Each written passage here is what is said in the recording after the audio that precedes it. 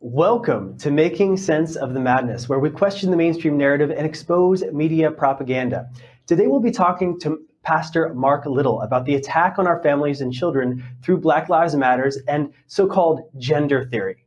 Next, we're going to talk to Professor Richard Weikart about the history and reality of Nazism and white supremacy in Ukraine and the USA and Europe.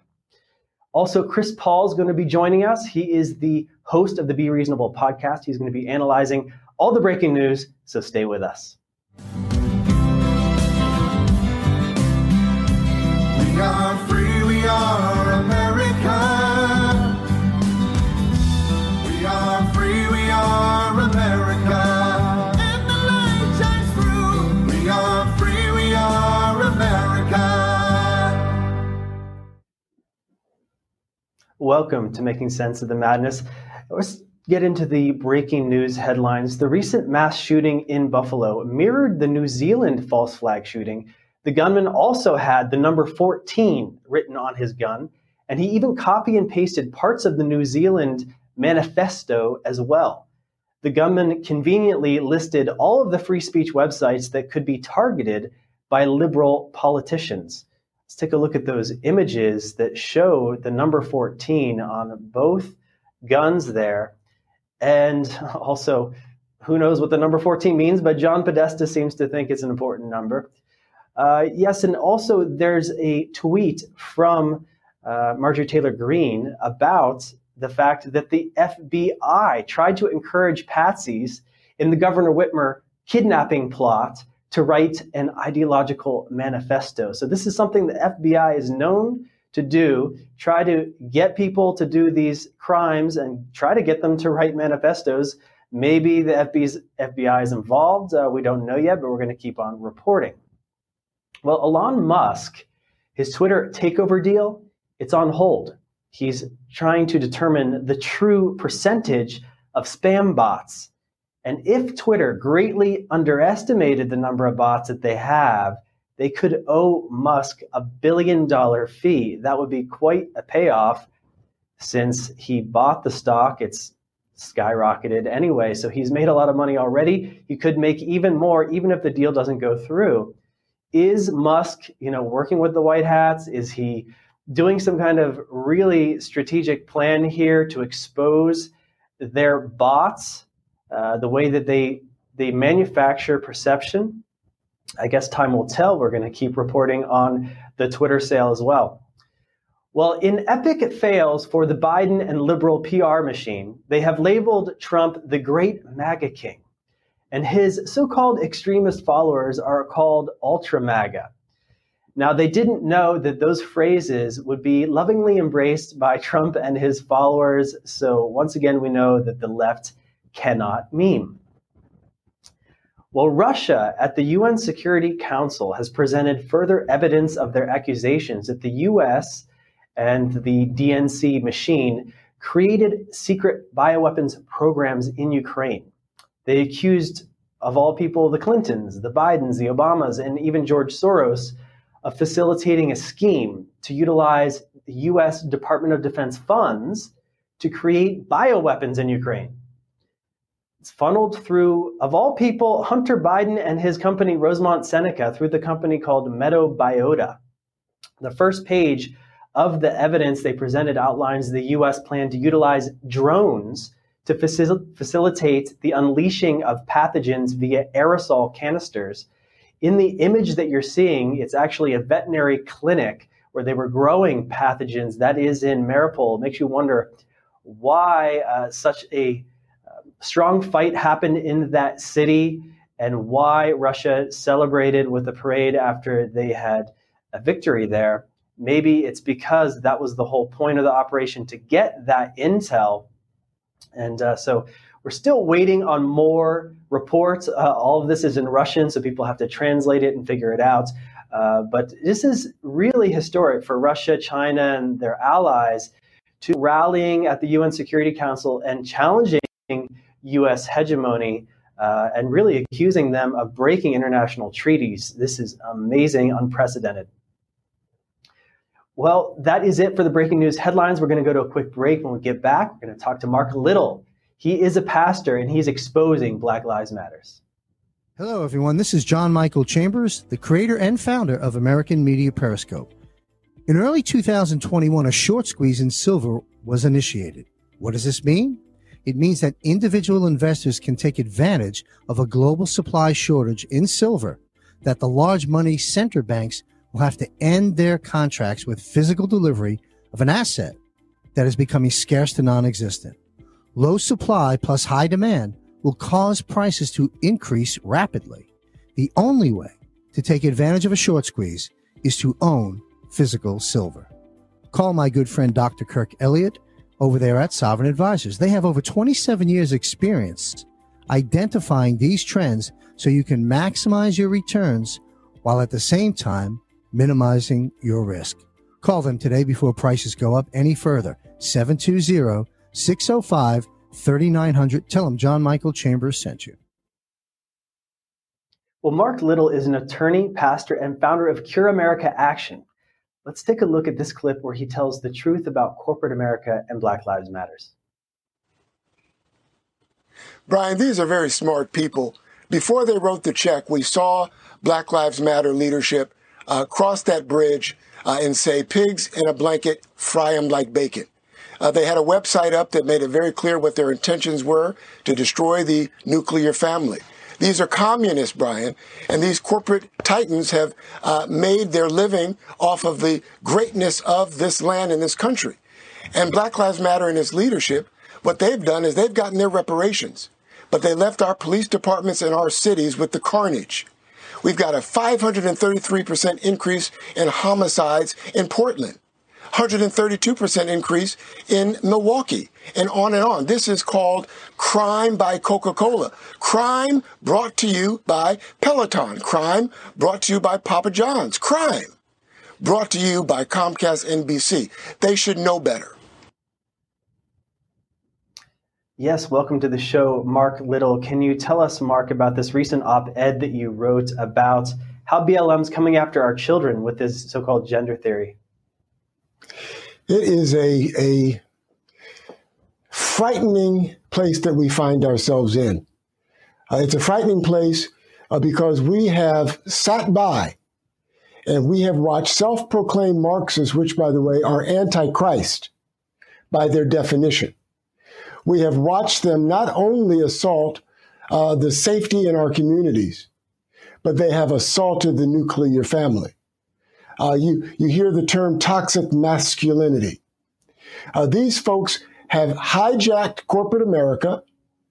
They have raised hundreds of millions of dollars in the process. And what do we have? Just as I said with Brian Kilmeade, we now deal with the carnage. Now, you hear reports in our schools how teachers are promoting transgender ideology, and they're doing it, and they're telling the students not to tell their parents. They are promoting hormone blockers. They're promoting the idea of gender fluidity, that the kids have to use pronouns that don't make much sense. And the kids are kids. They are brainwashing and confusing our children, and they are attempting to destroy the next generation. But thankfully, parents are waking up. Thankfully, the pornography that's in our libraries and our elementary schools are being exposed. Thankfully, the cartoons where they're teaching our kids how to masturbate are being exposed. Here's our challenge. We have a Department of Justice that now we found out, is actually surveilling parents who stand up against these school boards, and they're being labeled as domestic terrorists. That's where we need to now send our attention and our focus. Merrick Garland needs to resign. And attacking parents who are protecting their own children needs to be our priority. And we need to allow that in the culture, and we need to stand up against this foolishness coming out of the Biden administration. Well, it's all under the guise of tolerance and love and equality, but there's something quite subversive and ugly underneath it all. You're a pastor, so you see things through the lens of God creating family as the structure, the base structure of society.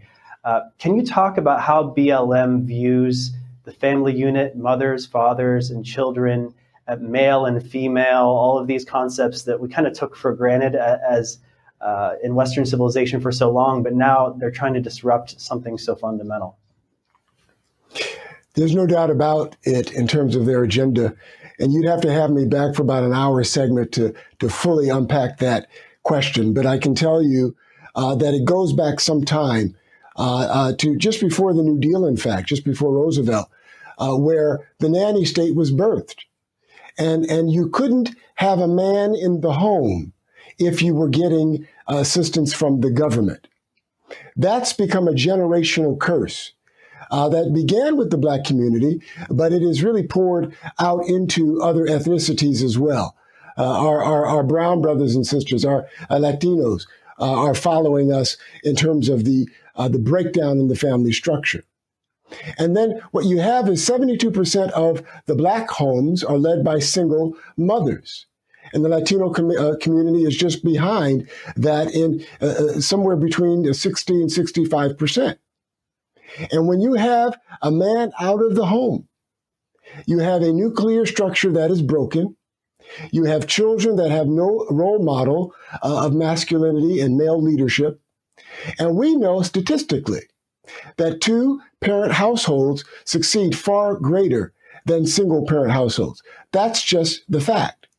And so what Black Lives Matter Global Network Foundation has done, it has capitalized on the trend that has already taken place in America.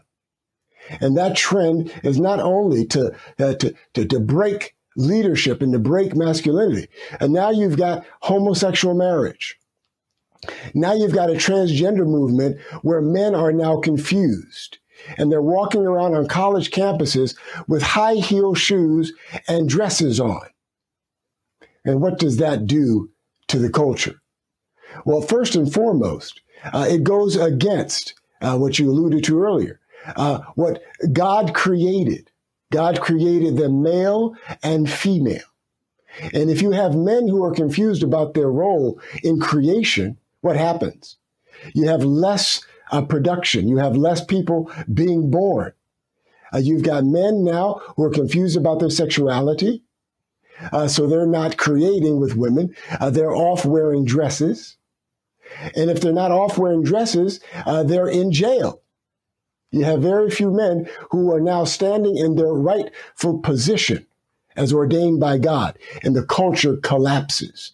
That's what we're seeing. Let's talk about the war of ideas here, because on the left, they're not using the Bible as a frame of reference or moral code. It's really just them with their ideas of tolerance and acceptance of all of these things, like homosexual marriage and this gender theory, the critical race theory, always the oppressor, oppressed, and everything. Do you think that conservatives are afraid to stand on biblical principles and show what they're for, not just what they're against? Based on that, because you pointed out, two-parent homes are more successful. You could also throw out statistics about transgendered people having higher suicide rates. So it's not like having a biblical perspective is anti-science. It's actually aligned. What do you think conservatives or just families, maybe they don't even view themselves as conservatives, just people out there can do to battle this ideology without feeling guilty, without feeling like, they don't support Black lives? It's a great question. Foundationally, first, what we have to do is we have to understand that we have been subjected to a scam. We've been subjected to a scam with race being presented in the culture as an idol. That's the foundational spiritual problem, and it's also a practical problem. The United States has racists in it, but it is not a racist country. So that's the starting point. And then what we have to do is we have to look at what's happened in the culture. And why do we have the decay and the confusion that we have? And you don't have to be a Christian to understand what's happened in the culture. When prayer was taken out of schools in 1962, that did something. When abortion was legalized in 1973, that did something to Christians and non-Christians alike. When homosexual marriage was approved in 2015, it changed the culture. And now you have a transgender agenda that is changing really our entire school system and the culture and what we are being made to accept. And it's indoctrinating our children. And so what we have to do as a culture is parents, isn't it? Because it's the culture is made up of millions and trillions of little pieces of media and interactions. We're talking about how Twitter has millions of bots, and these bots will artificially manufacture, like if there's some type of Black Lives Matters post, it might get 1 million fake likes, and then everyone has a perception that Black Lives Matters is popular, when in reality it might not be.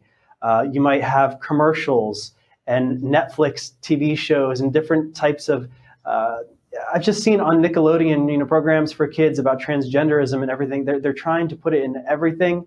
The Black Lives Matters logo and so forth is in all these kids' programming. So what are some ways that we can battle the culture? Because it feels like it's overwhelming. Like wherever you turn, it's there, and it seems like it's more powerful than parents for their kids. But that's not the case, is it? Parents still are the greatest influence on their own children. I'd like to answer that in two ways. First of all, we're dealing not just with the media and what it's saying, but we are dealing with a seed of moral relativism, where we just want to do what we want to do. And some people could even call it hedonism. Whatever feels good, we want to do it. And there are no guardrails in the culture anymore. And that's where godly men come in. But let me now turn the page. You're absolutely right, though, because we are being bombarded with every form of media, every program that we watch, Netflix, Twitter, just name them. We're being bombarded with these images. And frankly, we have to be given the right messages in the home, because the kids are going to be subjected to YouTube. They're being indoctrinated with pornography that parents don't even know about. And so it's insidious and it is very dangerous. But what we have to do is take hope and see what happened in Virginia. Parents stood up, and parents are the reason that we have Youngkin as a governor in Virginia. We still have voices. We can still turn this tide. But if we sit down and simply shake our heads and say, woe is me, the culture will continue to run us over. And by the way, it's a very small percentage of people in the culture that share this narrative. You said 1 million bots. You're absolutely right. It's a very small percentage of people that think that it's okay to teach our children about sexuality in elementary school. And so that very small percentage needs to meet the majority. And it needs to meet the majority standing wherever space is allowed. In the public square, at school boards, with an Elon Musk buying Twitter, wherever that space is available, we have to stand in it and we have to say no more. And it is happening. Absolutely. Fathers standing up, mothers standing up at these school board meetings, standing up for family, standing up for these principles, standing up for Christianity, for the Bible, if those are their beliefs, and being unafraid, right? Because there's this cultural war going on that tries to make conservatives and Christians feel guilty and intolerant for their beliefs. And it's only when they have that misperception of being complete minority that they're more susceptible to that fear. Any final thoughts about avoiding fear and being courageous? Yes, here's a good example of what you've just said. A lot of people hated Donald Trump. Donald Trump said to the Black community, what do you have to lose? And then he went about creating policies that benefited the Black community more so than any president in recent history. They talk about LBJ signing the Civil Rights Amendment. But the reality is that Republicans got that passed. And so we have to stand up and say, we're not afraid to be called names. Sticks and stones may break my bones, but names will never hurt me. And then go about actually putting policies in place that do good for all people. And then the various ethnicities will look back and they'll say, you know what? They're not white supremacists. And Donald Trump got 10% of black women and 18% of black men because they said, wow, he actually did what he said he's going to do. So let's not be afraid to be called names. Let's embrace that old adage that sticks and stones may break my bones, but names will never hurt me. Don't be afraid to be called a name. You're going to be called a name, but let's go about creating policies that benefit all of us. And that's how we win. Absolutely. This isn't 2016 anymore. It's not just Kanye who's willing to be courageous out there. People are waking up en masse. I'm very excited for the midterms, for the next presidential race. I believe we can turn the tides all when mothers and fathers and families get together, stand up for what they believe in. Thank you, Pastor Marc Little. Really appreciate you coming on. We're going to take a quick break. When we come back, we're going to talk to Professor Richard Weikart about Nazism and white supremacy as soon as we get back. Hello, I'm Mike Lindell, and I'm here to tell you about my new product from MyPillow, towels that actually work. Watch this absorbency test. Here's another towel that we randomly went out and bought. Here's one of my towels with the nice design. I don't know if you can see this, but you could line a swimming pool with this. This is crazy. Get rid of it. Towels that actually work.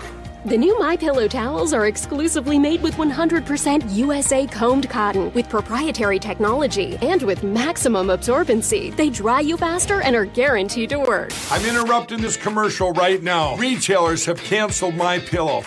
And to thank you for all your support, I'm going to pass the savings directly on to you. Go to MyPillow.com to get deep discounts on all MyPillow products. For example, you get my dog beds for as low as $19.99. Or for a limited time, you can get my 6-piece towel sets, regularly $109.99, now only $39.99. The lowest price ever with your promo code. Professor Richard Weikart is a professor of history at California State University and is the author of Darwinian Racism. Professor Weikart, can you tell us about this whole Darwinian, race-based theory that the Nazis had and where it came from and what happened? When the Nazis lost World War II, it didn't die, huh?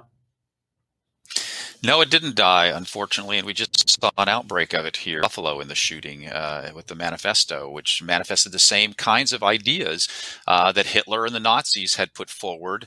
And by the way, when I say Hitler and the Nazis, these ideas predated them. They were not invented by Hitler and the Nazis. They were taking over ideas that were widespread among marginal groups in society. Well, I shouldn't say marginal, actually. There were a lot of scientists and people who were embracing some of the ideas of anti-Semitism, scientific racism. And in my book, Darwinian Racism, I look at the way that Darwinism contributed to this course as well, because that was an important underpinning of it. The idea here was that different races had evolved to different levels mentally and also morally. They thought that certain moral traits were biologically ingrained, and so that they evolved to different levels. And so this underpinned the ideas of racial inequality. Darwin himself had developed that idea, talks about it extensively in his book, The Descent of Man. But then beyond that, too, Darwin also claimed in The Descent of Man that races were locked in a struggle for existence. And so this was a competition between races that Darwin was talking about. And Hitler, of course, believed that what he called the Aryan race, or some commentators at the time and scientists called it the Nordic race, that there was a superior race that was going to outcompete all other races eventually because he thought it had the highest intellectual and also moral capacities at the time. So if it didn't stop when the Nazis lost, how did it continue? This school of thought, did it branch out into different schools of thought? Because you mentioned in your writings that there's a type of white nationalism now that is anti-Christian. I was wondering, was it always anti-Christian? Is there Are there different factions now in different countries, for example? Well, if you look at the history of racism in the pre-Nazi period, there were those that were religious and even considered themselves Christians who claimed to be racist, and things like the Ku Klux Klan claimed to have a Christian identity, unfortunately. But if you look interestingly at the Nazis' ideology, and then in the United States, if you look at the middle of the 20th century, there was a key shift that took place where the notions of white supremacy and racism became secularized. And most of the white nationalists in the late 20th century and on into the early 21st century, and certainly today, if you will go and look at actual white nationalist websites and white supremacist websites, if you look at them, what you'll find out is that they are overwhelmingly secular in their orientation. They're very often anti-Christian, anti-religious, and they're promoting the ideas that Hitler had also put forward that I just described, that evolution had brought about different races, that they were unequal races because of their evolutionary heritage, and that because of this, they have different intellectual capacities and even different moral capacities. A lot of times they will argue that Black Africans have immoral characteristics. They're more prone to rape and crime and other kinds of things. And an unfortunate but very poignant example of this is the Buffalo shooter, the shooting that just took place by Peyton Gendron, where he penned a manifesto where he asked the question, he posed a number of questions to himself and then answered them, one of which was, am I a Christian? And his answer was, no, he's not a Christian. And he even claimed that he doesn't believe in an afterlife of any kind. So he clearly wasn't motivated by religious impulses, but he does also make clear that he believes that the races are different because of their evolutionary past. And he makes that very clear. And he also, by the way, embraces anti-Semitism as not just the blacks, although that was his key target for the shooting.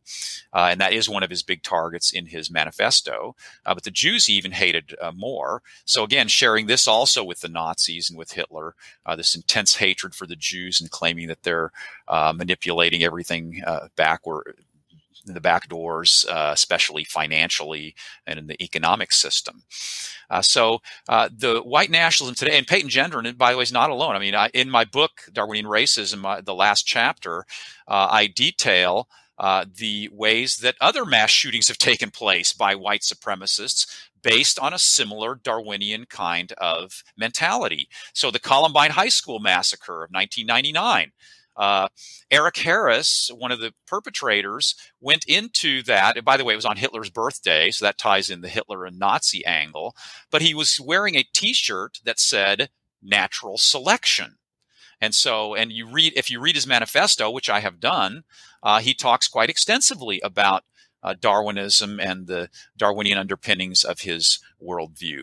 There was also a situation just a couple of years ago, 3 years ago, I guess now, at the Gilroy Garlic Festival here in California, where a shooter shot up the Gilroy Garlic Festival, and he recommended on social media just before he did it that people read a book called "Might is Right," which is one of the most invidious social Darwinist diatribes I've ever read.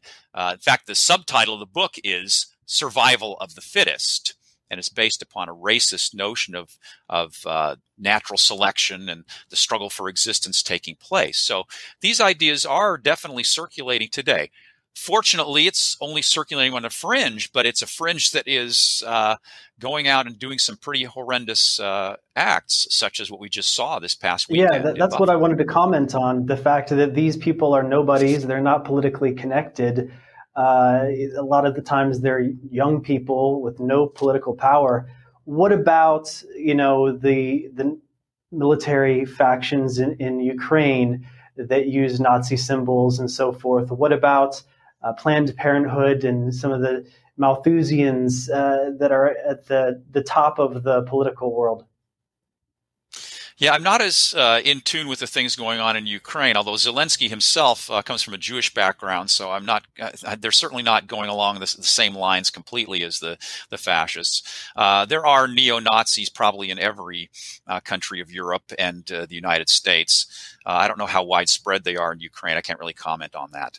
But you're right, though, that there are other places in our society where we see these dehumanizing kind of impulses. It's not always neo-Nazism or fascism. In fact, I've written an entire book 5 years ago or 6 years ago now, called The Death of Humanity, in which I look at a lot of dehumanizing ideologies, not just fascism. I look at things like postmodernism and Nietzschean philosophy and such, and show how, but also, as you're suggesting, Sanger and Planned Parenthood and other groups that are trying to dehumanize those that are either unborn or those that are toward the end of their lives. We see the euthanasia movement, of course, growing, euthanasia and assisted suicide in the United States. Now there are 10 states that have assisted suicide. European countries are beginning to have more and more assisted suicide as well. And so these are also issues of dehumanizing that are taking place. Darwinism is just one of the planks that's influencing that, but it is an important ideological influence on this devaluing of human life. Absolutely. I don't know if this is within your research or not, but are there other groups that believe in an ethno-state, like perhaps the Chinese or Japanese, or I've heard of a few black nationalists that have also done mass shootings? Do they have a similar ideology? Are they drawing on Darwin, or do they have some kind of other type of guru that they turn to? I'm not aware. The black nationalists, for example, I don't think they're relying on Darwin in the same way that most of the white nationalists are today. And I haven't done as much research on the black nationalists and such. You're talking about the Japanese. During World War II, of course, there were Japanese racists who were trying to impose Japanese racism on Asia and such. I'm not sure if they were having the same biological kind of underpinnings, but there certainly are in the United States various groups that are promoting these ideas. One group that became known as the alt-right, of course, Richard Spencer being one of the most prominent spokespersons for them, especially about the time that Trump came into the presidency. They were catching a lot of media attention. Richard Spencer, for example, published a journal, online journal for white nationalists. He wrote, for example, online, he said, quote, "Group differences exist as consequences of evolution by natural selection." And he also said, "Racial differences are a natural and normal consequence of human evolution." And this is a very common view among the white nationalists today. If you look on their websites, right, if you look at their publications, the idea is that races have evolved differentially. And interestingly, they also are actually re-articulating the Nazi idea about how and why the white race they think is superior. And what they claim is that because of the harsh climate in Northern Europe, this meant that the Northern Europeans had to be more intelligent, they had to be more cooperative in order to endure those harsh climates, while the black Africans in their tropical climates could just lie around in leisure and didn't have to really do a whole lot to get food. They could just, pick it off the trees around them, kind of thing. And then they also thought that because of that leisure, they also were more prone to criminality. They weren't as cooperative and such. And so the white nationalists today are actually recirculating this idea that's been around since the 1890s and early 1900s that Hitler picked up on, that the Nordic race is superior because of the climate and because it had the battle against the ice ages in the north. And you'll see those ideas circulating pretty widely. It's not in Gendron's manifesto. He doesn't talk that detailed about it, but it is in a lot of white nationalists. Does the left and right start to blur? Because Mr. Richard Spencer endorsed Biden in the last election, for example, and we talked about Planned Parenthood, that would be on the left. So is this a type of fascism that's on the left and the right? I mean, have you That's a Notice great that? question. And there's a very interesting book that a historian wrote about fascism and the title of the book is Neither Right Nor Left. And the argument in that particular book was that even mid-20th century fascism, like Mussolini's form of fascism, was not a right-wing movement. It was composed of certain elements from the right and certain elements from the left. And they did have a lot of political support from the right. If you look like at Hitler's base of support, a lot of it did come from the conservative right. But of course, he called his group the National Socialists. And he took red as one of his key colors. There are blending of elements of the left in Hitler's ideology, and really it doesn't fit very well on the right and left wing ideological spectrum at all. And that's also, by the way, reflected very interestingly in that manifesto that I mentioned about Peyton Gendron, the Buffalo shooter here. If you read that manifesto, he actually says that he began as a 12-year-old as a communist, and that he said he did begin drifting further to the right over time. But then he asks he asks the question, am I a right winger? And he says, well, it depends on the definition. Then he says, am I a left winger? Depends on the definition.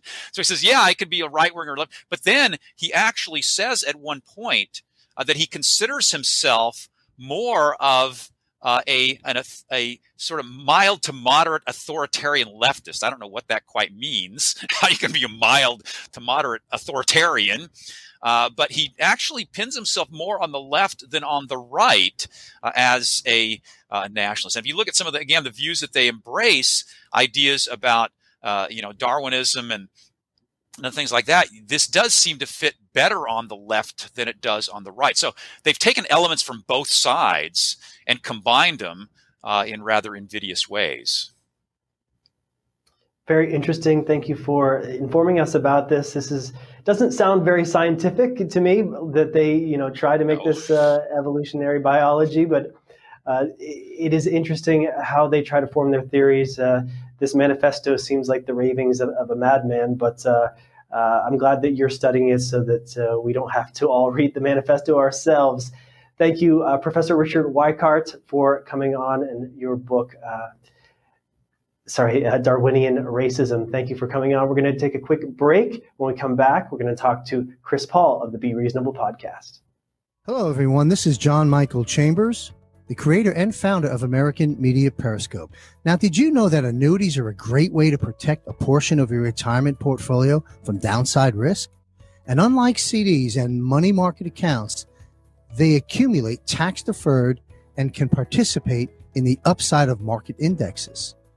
And they are probate-free and can provide an income you can't outlive. Let a company you can trust help you select an annuity that's right for you. Call the Cleveland Insurance Group at 844-USA-2024. That's 844-USA-2024. Tell them John Michael Chambers sent you.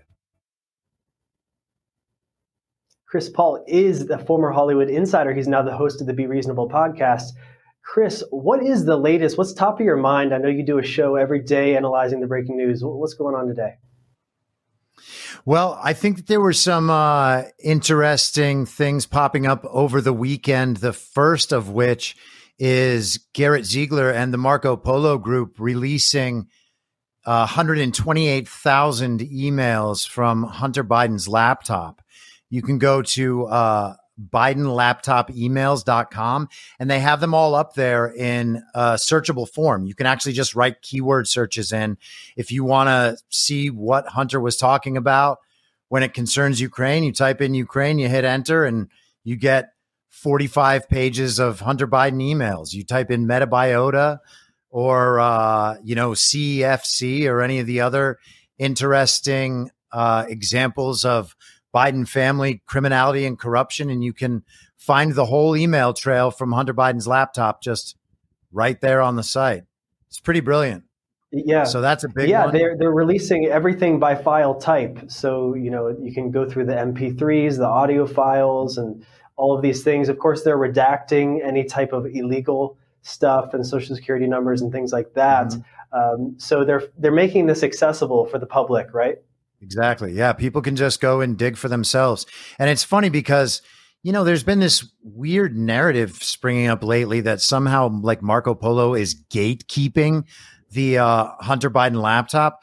People start making up all of these claims when they're not getting what they think they've been promised as fast as they expected to get it, and people like lost faith, for instance, in Mike Lindell because of the Cyber Symposium.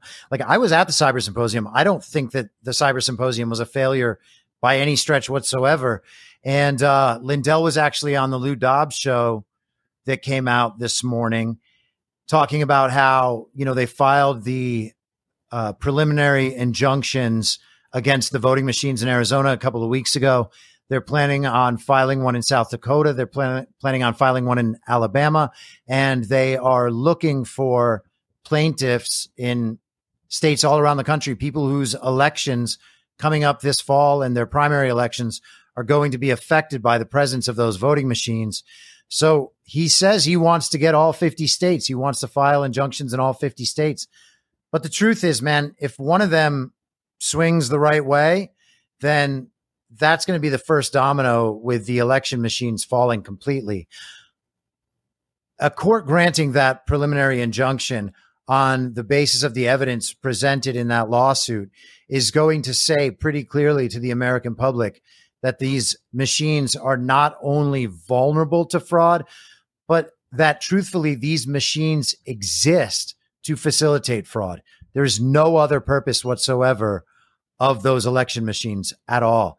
The idea that we need machines to count our votes there's no evidence to back up that claim whatsoever.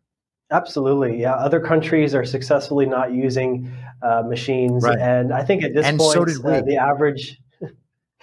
average person totally does not trust these machines at all. We know how things can get hacked all the time, whether those government servers or corporate servers.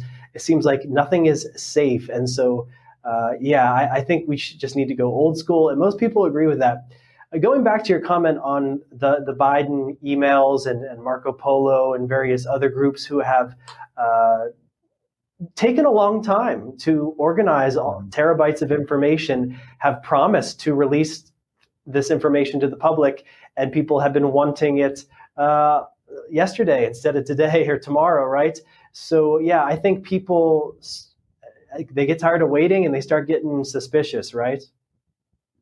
Absolutely. I mean, I was just saying on the show today, though, people have a pretty strong degree of trust in John Durham to do his job and to do it successfully. And we are all hopeful about him being able to bring cases against all of the people involved in what he terms a joint venture conspiracy.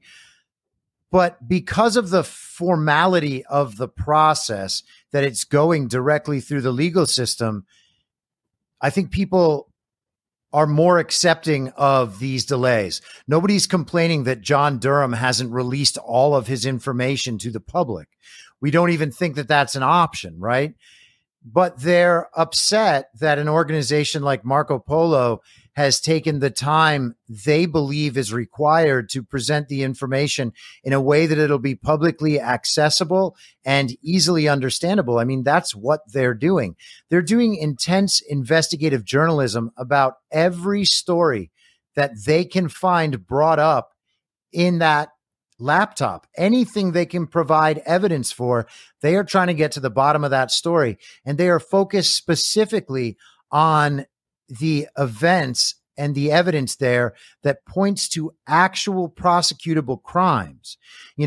They could have just dumped the entire laptop out to the public. And apparently that's what people want, as if like all of the WikiLeaks were perfectly gone through and we've been able to retrieve and understand all of the stories in any of the WikiLeaks information.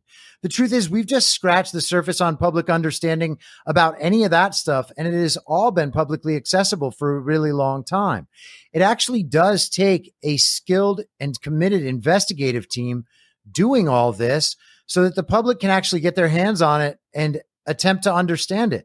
People don't have the time or the skill set required to deeply investigate all of these things on their own. And all the proof indicates that the media is not going to do it.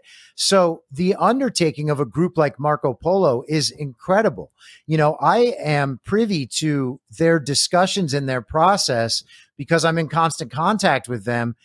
The level of work and the level of commitment should not be questioned, and if the results aren't what I believe them to be, and they're not what Marco Polo has claimed, then people can feel entitled to judge them based on those results. And I think Marco Polo would say the same thing. Please judge us based on the results. So, I would just think that it's one thing time to be patient. It's one thing to be suspicious before these files are released, but now that many of these files have already been released, I think the naysayers don't have any room anymore to complain. But you're right, it takes a special skill set to go through all these terabytes of information and organize it in a cohesive way. It's not just journalism, it's like legal investigation, right? Because they're trying to get this information so that they can hand it over to law enforcement officers and people who can actually do something with it so that people who commit these crimes can be held accountable. And that takes a lot of knowledge and a lot of skills to do that. So I'm hopeful and I'm happy that the disclosure process is underway. So what else is top of your mind, Chris, today? Well, I'm definitely paying a lot of attention, as always, to the Russia-Ukraine situation. Sweden and Finland have announced their intention to apply for membership in NATO. And, one of the things I was discussing on the podcast today is that it's odd how so many of us default to the mindset where something is announced in the mainstream media and we assume not only that the beginning of the process has commenced, but that the process is actually completed and it has gone one direction and now it is fully in effect. And none of that's true. All they did was announce an intention. They're not part of NATO now, but actually, Chris, this goes back to your opinion about the Elon Musk Twitter deal, right? You were saying from day one, this deal isn't done yet. Just hold your horses, right? And this is the same thing with the Finland and Sweden announcements. They're not part of NATO yet. Yeah, and I think that some of that is because the way I look at things, the way I look at these new events that are reported in the news, and even stuff that we can see in reality, everything I consider information among other information. It's exactly how I talk about the whole Q information phenomenon. It is information among other information. It must be tested against that other information. You have to see if it maps on to a coherent picture of reality. And when it fulfills those requirements, then it's valuable. It doesn't mean it's true or the only true thing. It just still remains information among other information. You have to account for it. So what we get today is the announcement of the beginning of a process. And that's all it is. Erdogan in Turkey already says that he does not want Finland and Sweden joining NATO. He might well veto that. Now, again, that is also not guaranteed and not true. It's just another piece of information among other information. The process itself takes months. Turkey could thwart that process on their own, and none of it will have any effect on real events until that process is resolved. Now, the only thing that is a caveat to that is the declared intention of NATO, of the West, of the United States, of the global communists to treat Sweden and Finland as if they are already parts of NATO, even though they are not. And the extent to which they do that will be interesting. But none of this changes real events right now, and none of it changes Russia's dominance in the actual events on the ground in Ukraine. Yeah, what we have unfolding before us are two major world blocs. You've got the pro-Russian and anti-Russian, you could call it.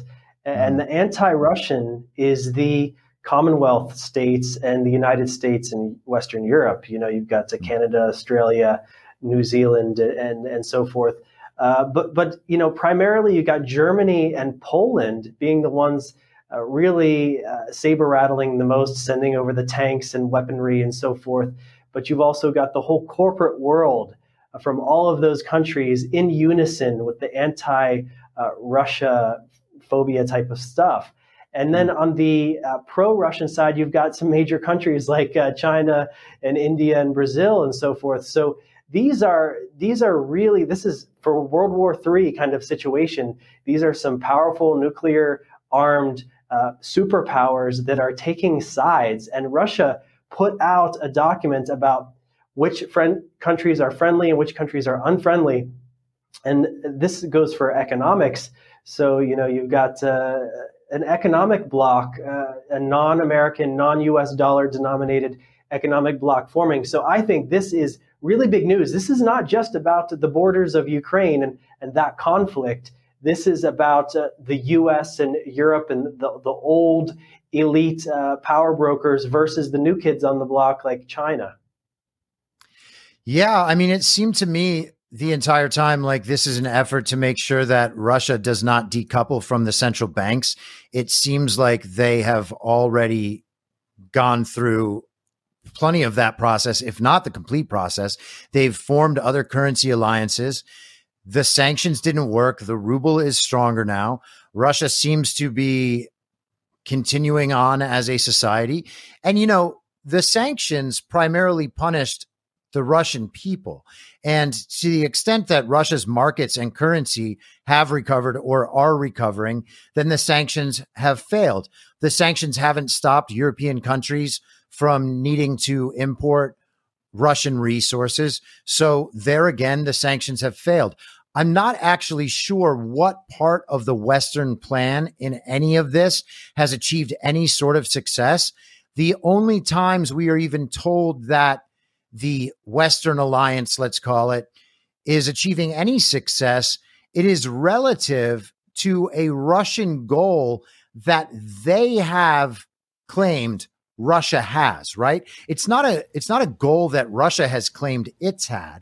It's a goal that Western intel communities and Western media that is controlled by Western intel communities, they have described Russia's goals and then said that Russia's failure to achieve those goals is proof of Russia's overall failure. But Russia itself has never said that, for instance, sacking Kyiv was going to be one of their goals, or that reuniting the former Soviet Union was one of their goals.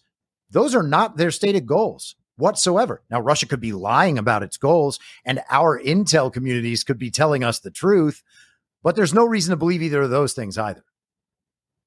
Yeah, this is one of those weird situations where there's more of an information psychological war going on, and there is an anti-Russian, sentiment. But how much is that worth? Does it really matter what someone in Wisconsin thinks about Russia? I don't think Russia cares about that. What Russia wants is to demilitarize and denazify Ukraine and mitigate any type of threats, biological and so forth, threats to its borders and its sovereignty. And so we've got an information war on one side where, the West can win the information war and still lose the military war. I guess we're going to have to see how this develops with the whole UN Security Council. Major accusations of breaking international treaties with biological weapons. So this is still unfolding. Thank you for coming on.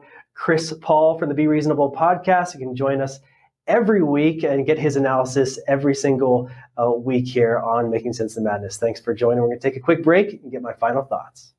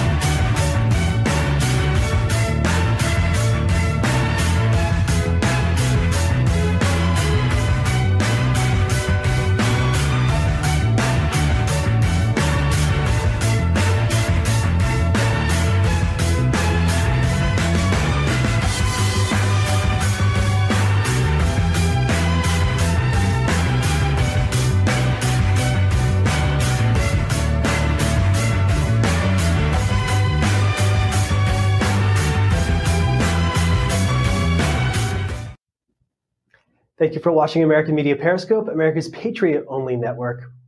Interesting show today, 3 different guests, 3 different perspectives, and there was a common thread that went through all of them about this left versus right, the subversive element versus family and truth and love and God. And so, getting Pastor Marc Little's perspective on Black Lives Matters and that organization and what it's trying to do is very similar to what George Soros is trying to do, what the Nazi battalion in Ukraine is trying to do, what the deep state and the Planned Parenthoods of the world are trying to do.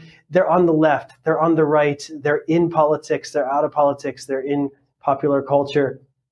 They're trying to divide us and conquer us, we the people, white people, Black people, Latino people, people of all kinds. In fact, I'm seeing in China today, many Chinese people being locked down by their own government, and they're experiencing similar shortages that we are experiencing in the West.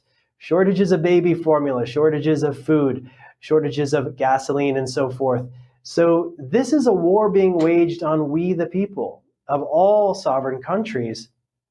And so it's really not us versus them as far as sovereign nations. It's not really U.S. versus China or U.S. versus Russia. It's the globalists. It is the overarching subversive element on the left and the right. We learned today that Nazism and fascism is apparent in leftist movements and rightist movements as well. It's really just a name that you categorize. Interesting to talk to Professor Weikart about that, about these mass shooters who put out these manifestos and they put out these theories of evolution and try to make some kind of cohesive thing, and then the mainstream media runs with it, and all of a sudden you've got the Department of Homeland Security and FBI, and they're involved as well. And here you've got government, military, media, all coordinating, all with the same talking points. That's why it's so important to have alternative media like ourselves to question the mainstream narrative and get these different perspectives. Great to talk to Chris Paul today about Russia, Ukraine, about these 2 different blocks that are being formed. We're so used to the West being the good guys in World War II versus fascism. But now, with the West locking down their own people, force vaccinating their own people, censoring their own people, it's not so easy to categorize the West as the good guys anymore. No, I like to think of the bad guys as the deep state. That's right. You've got the deep state in the media, in the government, in big tech, in all countries. Get the deep state in China, too. Who do you think's trying to stop their people from eating? That's right. We've got the deep state in Russia and China and the United States. They're trying to divide us and conquer us, but we're staying united. We're staying active. We're defending our rights, our liberties, our values. Thank you for watching Making Sense of the Madness. Get my updates at SeanMorganReport.com. God bless all you patriots. Good night and good luck.